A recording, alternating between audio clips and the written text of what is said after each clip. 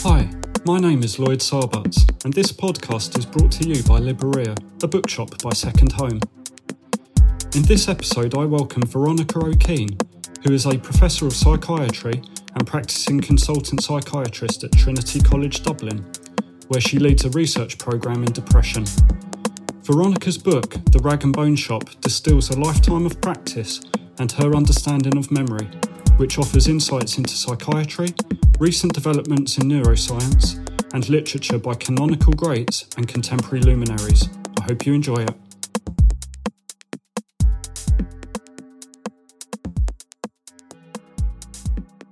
Your book is incredible.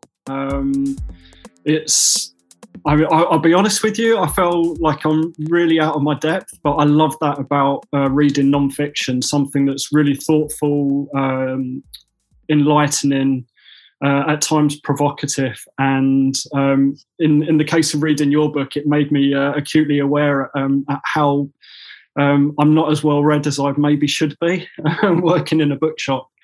But I thought your experience of working within psychiatry, coupled with the developments of neuroscience, has just made for an incredible book that I just hope people will discover when the bookshop's open. I know I've sold copies with the doors closed, but it's going to be one of those books that I will be like putting into people's hands and go, read this, shake up your world.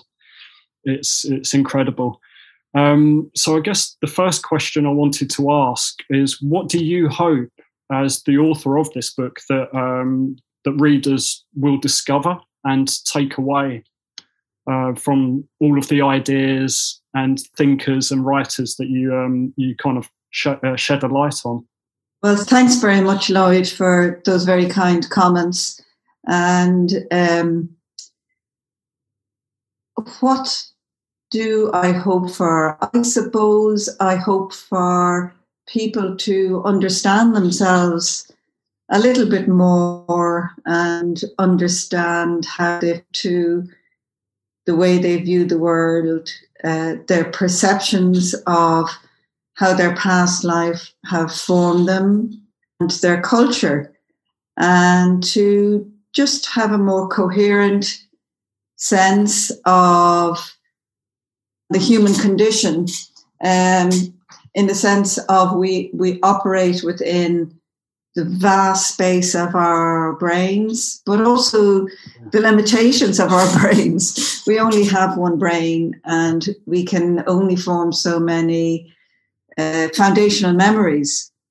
After that, it's imagination, really, and allowing yourself to go places. So it's just to give people a sense of an increased understanding of how their brain operates and how we are ultimately all composed of the memories that we take in through our sense from very, very early in life. Yeah. Second. Yeah. Second aim, was just about psychiatry, I suppose. I think psychiatry has been very much marginalized, although I'm not sure that we understand terribly well yet how psychiatry can inform us about a normal brain or a typical brain. And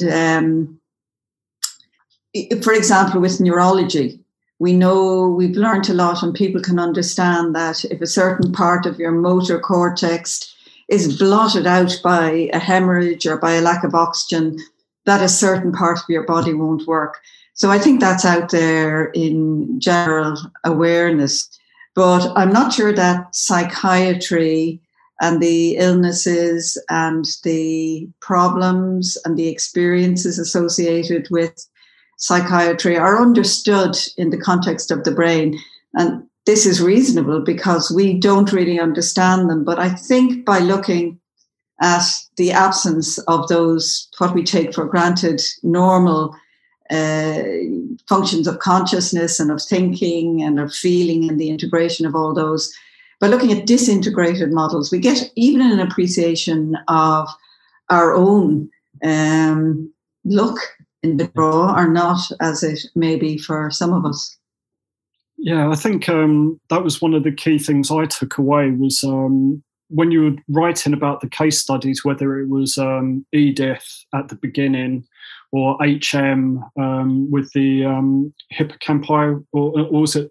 Was it the hippocampi that was kind of operated and removed, and he was unable to function for memories. Even he was able to function, but in a certain capacity as opposed to others.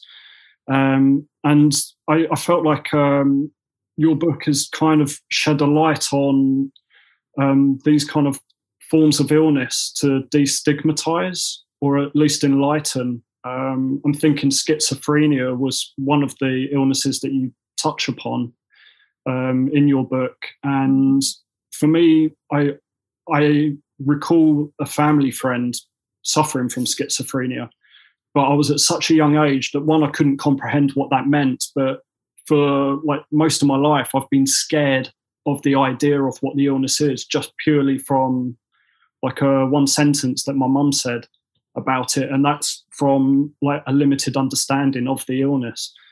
One of the amazing things about the case studies and the literature you tie in and the neuroscience has kind of allowed me to step away from this with a really kind of enhanced awareness and almost a compassion for sufferers of these kind of acute illnesses. So I mean, thank you for that as well, because I feel enlightened. But I guess to go back to like the research and the insights that you share, you write about the subjective experience in memory, and that is kind of like the key focus of the book, how we make memories and how they make us.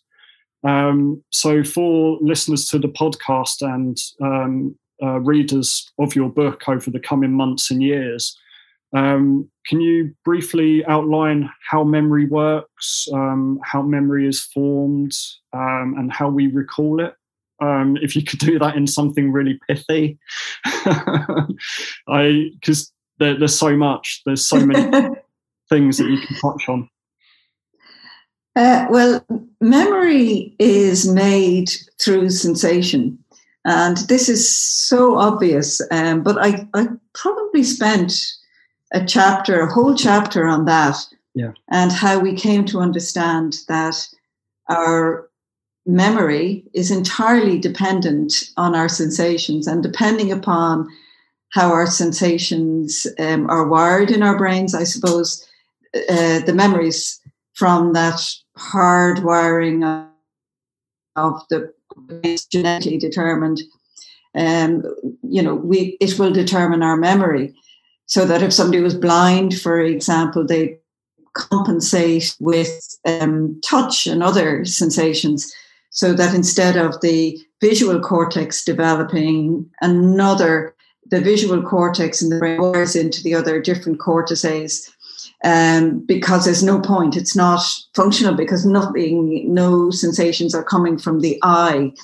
And so the brain of each of us is formed by the way we sense the world. And that could be something very basic, as I said, like blindness or being a non-hearing person. And so the sensation goes into your brain in whatever way it does, whatever compensated or very highly developed way it does. And it goes down through the cortex, which is the outside of our brain. That's where all our sensory information is not just assimilated, but where it lands, if you like, from the peripheral nerves, from the eyes and ears, and from the body and from the skin. And then it goes down actually to the hippocampus, which is the memory center of the brain. So sensation really goes to memory. And in the memory, it forms patterns of cells connected up together. So that one place would be recorded, say, for example, like a constellation of a few neurons together that forms a very particular pattern for that place. And we can see that in animal experiments, that even for a tiny little space, one neuron will light up that will be a specialist indicator or reflection of that tiny, tiny space, that tiny place. Yeah. There is a specific pattern. Yeah, sorry, that was a reference to the experiment on the rat, where you mentioned the researchers inserted, was it like a microaerial or some sensor into like one neuron, and the rat was able to recognise and remember that single square amongst many, but the neuron would fire at that square. I mean, that's right. That's mind-blowing. No, our brains are so clever. Our brains are so clever. When you break down the way the neurons work, it is absolutely fascinating. So we're the memory center, the hippocampus in the brain is, as you've just said there, extremely sensitive and selective for place. Place is very central to autobiographical memory. And I give an example in the book of where were you when something happened. We always usually remember where we were. I remember where I was, even though I was just about a conscious infant, when JFK died, John F. Kennedy, because he was such an important figure in Irish history and Irish American history. Yeah. In complete history for you. It's abstract history for me, but it's memory for me. And I remember the place I was. I had no idea where it was. But, you find this with people that they tend to remember place. So as you said, place is terribly important. So we've gone from the sensory cortex down to the hippocampus. That's the memory center. And then when we sleep at night, somehow or other, the information that we've imbibed, that we've neuronally wound together in the hippocampus, these memories make their way up to the cortex, back up to the cortex for permanent storage.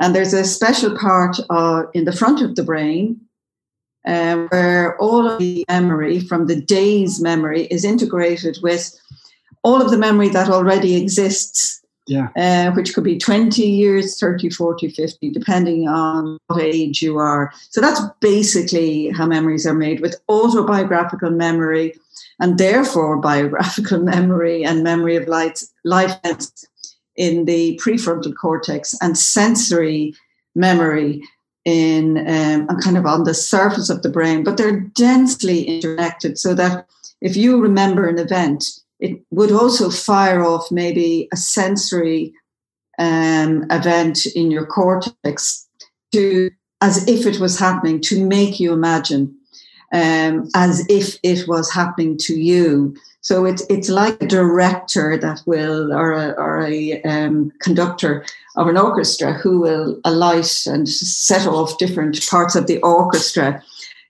to create an orchestration of a memory, of a picture, of a feeling, of an experience. Yeah, because you write about a lot of personal experiences, like where you were when you discovered or you learned that JFK had been assassinated, but you talk about like you not actually understanding what was happening at that point. You just remember it because it was your mum and a neighbour kind of consoling each other, but you were a witness to that. And another one that you kind of cite is like, where were you when Elvis died, or where were you when 9/11 happened? And 9/11 is, for me, like a seminal moment. It's where I first moved up to London, and I remember where I was. I was at Central St Martin's, and I never witnessed. I think I'd already travelled to university that day, and I remember in the evenings going to the local corner shop to pick something up, and I still remember the question I asked when I saw the images on the TV. I went to the shopkeeper, I went, "What movie are you watching?" And he went, "This happened this morning." And for me, that's an indelible memory, but I just remember where I was when I asked that question and I saw the images, but the rest of the day, completely blank, which I think there's an incredible thing. This idea that you index and the sensations. Sorry, I'm just I'm just kind of enthralled by these ideas that you discuss. But you talk about place and our sense of person within these memories as being like a cornerstone. But you also, in the book, you talk about a lot of thinkers, but one of the names I remember popping up a lot was Donald Hebb, who, am I right in thinking, came up with that catchphrase of neurons that fire together over a length of time wire together. Is that right? Wire together? Sorry, could you elaborate on those kind of three coordinates of memory production for the audience? Sure. First of all, it's very interesting what you say about place, because you described really a visual image of a place with an associated feeling, a feeling of being, really shocked, and I think that's typical of important moments in collective history or in your biographical life over a long period of time. Snapshots, what I call snapshots. Yeah. To me, it's like old-fashioned photography, which your generation wouldn't really understand because you click everything. But in my day, you would get 24 snaps out of a reel. The reel was expensive. The film reel was expensive, and it was very expensive to get them produced as well. Yeah. So a snapshot is different to you than it is for me. But the principle of the old-fashioned snaps, of they're just remaining, the further away you go from your life, from your childhood, the fewer the snapshots you have, but the more enduring in a way they are as well. If you look at photographs maybe from your grandparents, they're very few photographs. Yeah. And, you remember them as well through those photographs. So by retelling certain instances in our life, we reinforce those moments. And I think with collective moments, you can see it more astutely because we're all sharing this information, the shock, the implications for future habits. We're going across time and we're collectively discussing it. So those memories as well get imprinted. And that's bringing me on to Donald Hebb, who basically said that the more these memory neurons wire together through the immediacy of an image or a conversation or an event, the more they fire, the more they wire together. And firing really means that that something catches your attention and registers itself in your consciousness or in your perception. And then the more you think about it, the more you look at it, the more you discuss it, the more these memories will wire together. And wiring is like consolidation of memory. So of all the memories that you've had today, for example, only some, your brain can't remember them all. So it'll discard some, but the ones it doesn't discard are the ones that wire together. So it's just like re-injecting the same circuit all the time with your attention. And you will have a particular memory that information will resonate with. So you'll build on that knowledge. And maybe, something will happen that might dent that certainty or that web. of fundamental information. That's terribly exciting too. It may be slightly destabilizing for your memory webs, but in a way it might enrich them and help them to, slightly connect up or wire in a different way. So firing really relates to immediacy. It relates to perception, which will be different for everybody. And then so that's firing rather. And then wiring is when it connects up to consolidate in a more substantial form. Okay. So there was a triangulation of head and place. What was the third thing? It was. Did you ask me a third thing, Lloyd? It was like time, place, and person, and it was the coordinates of memory construction. Which, and I guess you've covered how they're integral from a point of perception and sensation over time becoming consolidated memory. Do you mind kind of discussing what if one of those two or one or two of those three fundamental coordinates are missing? Because there's some case studies where a coordinate like a time is not available for that person or their sense of self.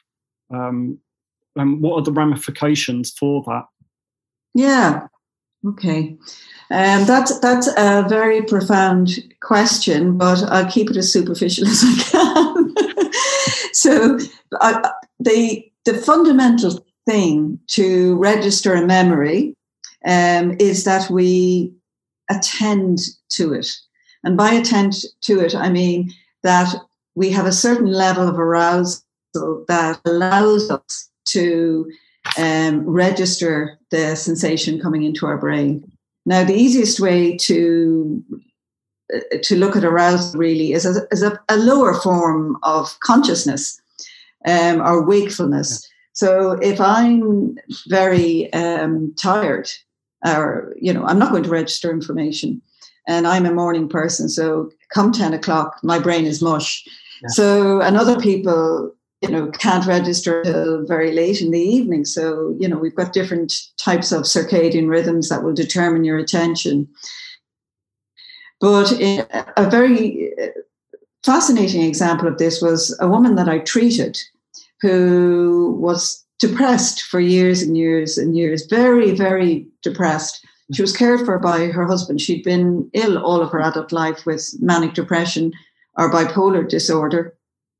And she usually was either manic or depressed. She was rarely what we call euthymic or having a normal mood state. In retrospect, this woman had been depressed for many years, and her husband told the story of her not really being responsive to the world, not watching television, barely dressing herself, only eating with. So she was alive at, but at a very subdued level. Yeah. And she went manic. She switched to mania and was hospitalized. That she'd actually registered no events for the few years when she was depressed. And that was absolutely fascinating for me, because although we all know in psychiatry that when people are profoundly depressed, that they don't register memories, and we see them coming out of this. And, we say, do you remember coming into hospital? Is a typical question when somebody's getting better. And they say, not really. The last I remember is, the few days before I came in. So the bottom line is, with a very depressed brain, the brain isn't aroused enough to register memory. So the first thing we need to make a memory is we need a certain level of arousal. Then if you push up the scale slightly more of consciousness, you come to a higher, what we call a higher level of consciousness. It's what we tend to call consciousness. Medics call consciousness degrees of arousal, and we have a scale for measuring that. But I think what the more common idea about consciousness is really a level of awareness of yourself in the world, and a level of awareness of your own brain, if you like, And, it is within consciousness that we manipulate our thoughts and our memories. And this conversation that we have obviously couldn't happen without higher levels of consciousness.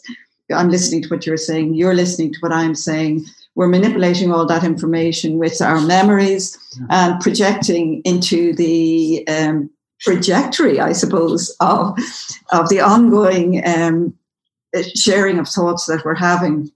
Yeah. And that sort of consciousness, unfortunately, is not present in a lot of people's brains, maybe for a reason of brain damage pre-birth or during birth or genetic abnormalities. And then bits of that sort of consciousness can be absent in a sort of fascinating way in schizophrenia, because while people with schizophrenia have, generally speaking, normal intelligence and normal ability to manipulate information, at a certain point in development during adolescence, where we learn to integrate ourselves and with the world, that their consciousness fails to develop, what we could loosely call consciousness. And consciousness being awareness of oneself in the world. I'm not you, you're not me, but we're communicating together. But I know I'm separate. But people with schizophrenia, somehow the boundaries of their experience of self-consciousness breaks down, and they can often feel unduly influenced by other people, like people can read their thoughts, that their thoughts are being spoken out loud. All of these we absolutely take for granted. My notion of my private self, my notion of the way I am in the world, the context within which I see other people. I may understand them as individuals in their own right, but it's much more common for people to project themselves mildly into other people because that's the way they understand people. There are all levels of consciousness and meta-consciousness, but in schizophrenia, you see people where that foundational notion of self, a self-consciousness, is broken down in some way. Yeah, that's fascinating.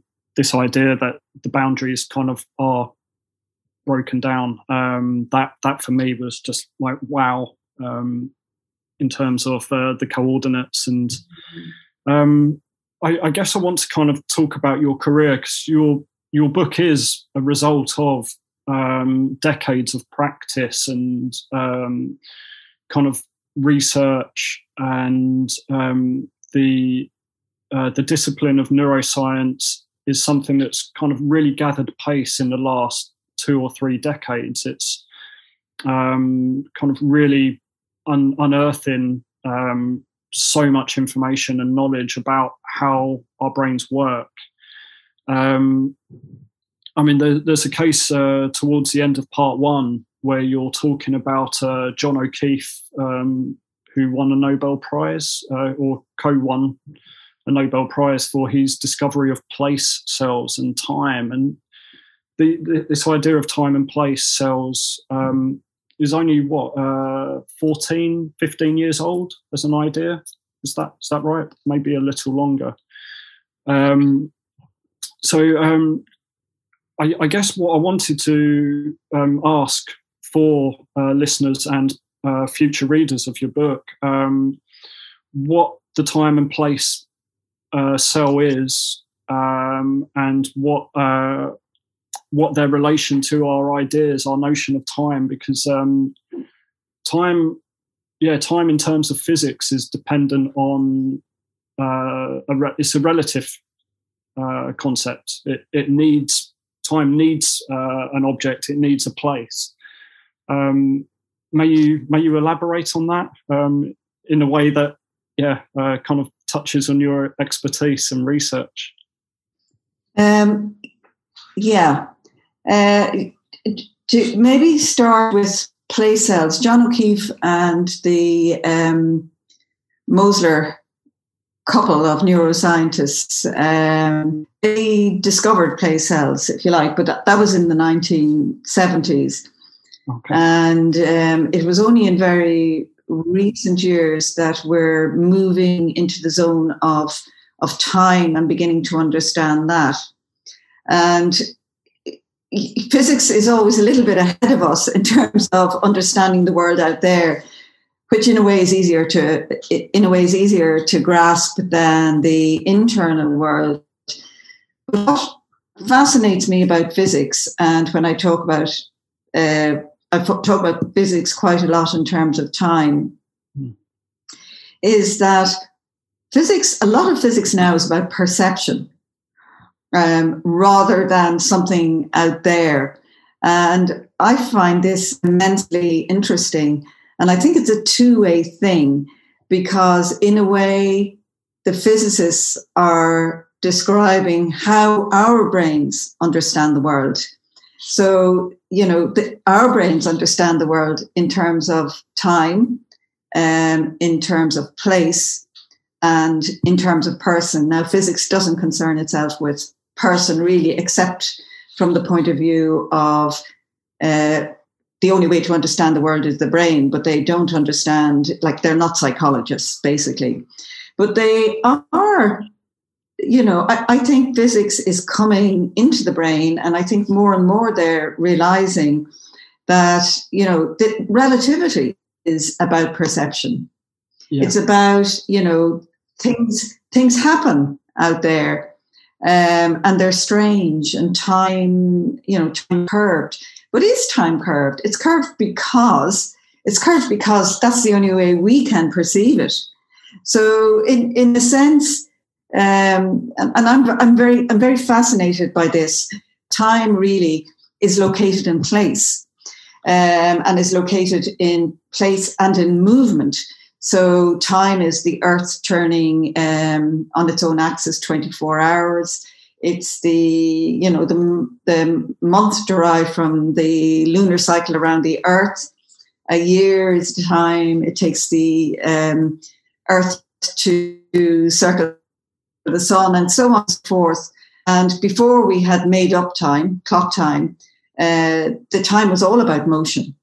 And, they were obsessed with the motions of the star, but it's always motion. So going back to the brain, one must start understanding the brain. The brain is all integrated. It's an outcome of multiple messy integrated circuits. But if you want to break it down, you've got to break it down somehow. You've got to consider place as being central to memory. Now, if you think about an old movie reel, the sense of motion in the movie reel is brought about by the juxtapositioning of still clips together. So that's what we do in our brain. We fix, for example, pictures of one moment, and we juxtapose it beside another picture, beside another picture, beside another picture. And putting all these pictures together gives us that sense of things moving forward. Yeah. But memory, I'm just talking about time now, memory isn't a clock. Memory isn't a time machine. Memory is something a lot more fluid than that. So when we're appreciating the moment, we appreciate it through our memory. So in a sense, our memory is our past. It's not, we might allude to it for purposes of communication as being December 1997. And, that forms some proxy to the memory that we have, and allows us to communicate that particular time in our lives to somebody else's time. But really, we are in our memories the whole time, because we perceive according to the patterns of our memory, as I explained, passing through the hippocampus and all around the cortex. So everything that we see is perceived through memory. And the same memory that brings us into the future, because the purpose of memory is to predict. Now, if you think about the memory of a very simple animal like a rat, A rat's memory is, the biggest part of a rat's memory is its smell. So they've got a very big olfactory cortex. Now, it's important for the rat to recognize a smell. So in a sense, they're in the past recognizing, let's say, a smell of a human being. So they recognize the smell of a human being. That's in their memory. But then they project it into the future because they think, this is danger. So they move in response to that. So memory goes from the past, and time, in this sense, time is a part of the way we remember, because we're always moving forward from the present moment forward, but we're living in memory and we're projecting into the future. So really, time, past, present, and future is a continuous stream of consciousness interacting with memory. St. Augustine said that there are 3 times. There's the present past, the present present, and the present future, because consciousness only exists in the present. So we're all the time floating through this made-up time frame that we have, but it's in relation to place. So think of the movie sequence and each still. And then in relation to person, so just to finish the triangulation, we relate everything to ourselves, ultimately. So that's really where the person comes into it. Of course, we recognize other people and we attribute to them what we perceive to be their way of being in the world. So all of the time we live in a triangulation of time, place, and person. Place cells, John O'Keefe identified those with the Moslers in the 1970s. But the time cells there is a part of the hippocampus that integrates these place cells, and they're called time cells, to give us the sense of motion. So we have actual place cells, and we've a separate part of the hippocampus where the movement is recorded. So these two are integrated. We're beginning to understand the way the neurons connect and integrate and form networks to give us this sense of movement. Thank you so much for that. I feel like I haven't really discussed 2 things that are kind of glaring at me. One is the second part of your book. So we've talked about how memory is created, but we haven't discussed how memory makes us. And also at the beginning of the book, you have a quote from Camus, but also you talk about Proust, who is the most, arguably the most famous author that we attribute to our idea of memory. And I guess his famous work in Search of Lost Time is pretty much that active pursuit of the fluidity, which we've kind of discussed with time and the place. I don't know how much you wish to talk about Proust as like a key influence for your research or for your passion for literature.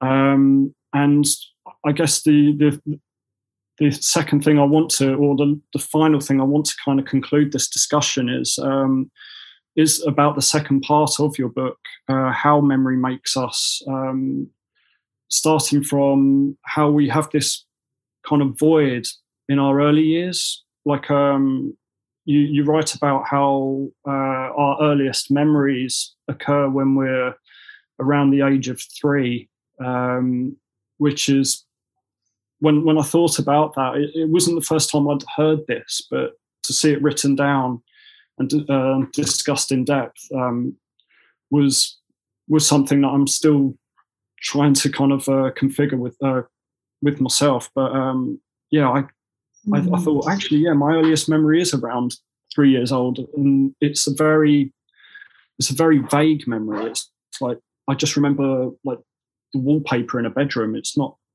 nothing kind of earth-shattering. But can we talk about the second part of the book, or maybe those key figures in literature, history that you kind of touch on in the book as well? Whether it would be Beckett, Samuel Beckett was someone whose name popped up. I think you talked about 3 pieces of his work, like The Unnameable and Waiting for Godot, and there was a third one which eludes me right now. Sorry, but I guess that's in keeping with the discussion about memory. Well, I can't remember either, but I have an excuse. So very briefly about literature, the reason I think literature has been so important for me in developing my ideas about the human condition is that there was no neuroscience, apart from their brilliance. Yeah. There was no neuroscience, until the 1970s, 1980s. And that didn't reach me until after I qualified, because there's very little brain taught in psychiatry, and very, very little taught then. And it was very piecemeal. It was, a little bit of neurophysiology about how neurons work, but there was no attempt to put it all together. And I just think the knowledge wasn't there to be able to understand the brain as a circuit of mad little neurons running around wildly, and somehow things being filtered out and memory picking other things out for us. So, I mean, that's very, very new, the idea of the connected brain. Yeah. And there's a whole discipline now, connectomics, looking at that. So before all that, I was always fascinated. I always wanted to be a psychiatrist, but I was always fascinated by brains and how they worked. And I decided I'd do psychiatry for that reason. So, I was very focused on authors who talked about subjective experience, phenomenology. So all of the people that I write about really were people who are observing themselves in quite brilliant ways, or observing other people. Henry James is a great example of somebody who is, he wasn't a breakthrough writer because Dostoevsky did it in the middle, but he was exceptional. So all of these brilliant people who went from, a narrative style of telling a story to subjective experience, I was just fascinated by them. And, looking back, I can see that what I was really, really interested in was how the brain works and what people experience. And I love people who experience strange things because it jolts me. And, I like being jolted because that means I'm expanding my understanding of something. So I don't like being secure in a way, or smug in a fixed knowledge of something. I think, we, in order to be alive and to understand ourselves and the world, we need to break down memories as well as solidify them. So these guys, they just did so much for me and gave me so many insights. And then my patients, I just fascinated by psychiatry and by psychopathology. And I suppose it was all of this was building up in me, and massive questions were arising in my brain because of it. And then, as neuroscience came of age, it just gave me that explanation that allowed me to connect up all these observations I'd made. So I think there's a great purity in great science and in great literature. They learned to just observe, to bring me back to Proust. Proust was introspectively observing himself, but he made a mistake in a way. He was trying to live the past. He was looking for times that were lost. Yeah. And he understood at the end of his trilogy that the world is memory. But and that's a huge thing to discover. You could trivialize, say, oh yeah, the whole world's memory, but it's an absolutely fascinating observation, and it's very profound. And he built himself up into a frenzy of introspection to the extent that he was over-interpreting his body sensations, and, he was a neurotic, hypochondriac person, but he was over-interpreting everything. And he had to immerse himself in some very, very intense way. And, all the great writers did that. So moving on to Beckett. I mean, Beckett for me is the king of introspection, because I think he, I don't know how he did it, but he had some sort of genius in being able to break down individuals in ways that allowed us see certain aspects of humanity completely integrated in most of us. But by breaking things down and just looking at one aspect, he sucks us into a sense of understanding ourselves that is, on the one hand, slightly disintegrated, but on the other hand, understanding that as something separate allows us to understand the whole of ourselves in a more complete way. And he does this particularly in terms of time. He takes away time. And I think that's really interesting. Waiting is time, waiting for Godot. There's no tomorrow, there's no today. They wake up every day in the same place. They've got very different characters, but at the same time, they're not differentiated because they seem to be in the same place. There seems to be something comical about them. That is the human condition. We are comical, ultimately. We're stuck in ourselves.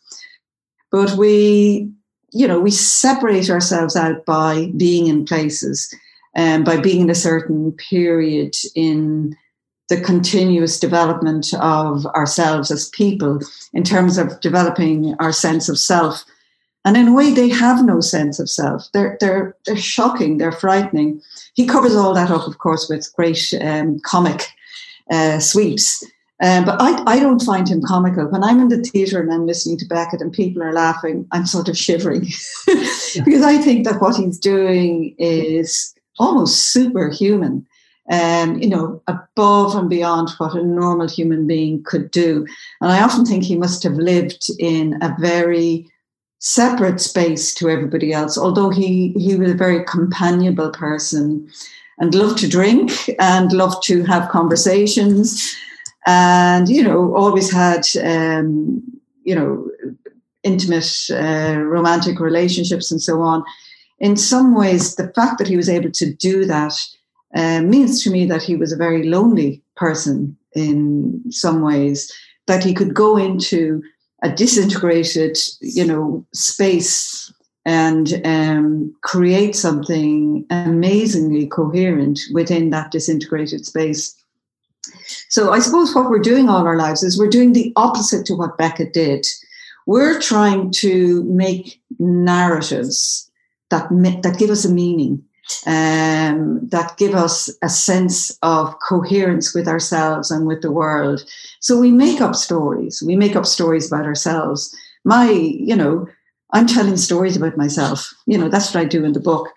But as Beckett points out, that's all fabricated. That coherence is made from, we're driven to make that coherence by the need to move on, to get things done, to be somebody, to have an identity, to be able to speak for ourselves.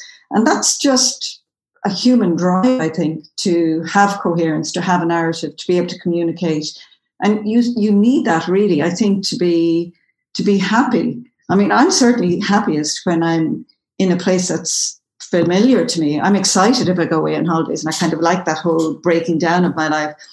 But, that kind of deep contentment comes from old friendships, comes from family, if you're lucky enough to have a happy family and a happy family background. We're all dysfunctional, but, happiness overrides that.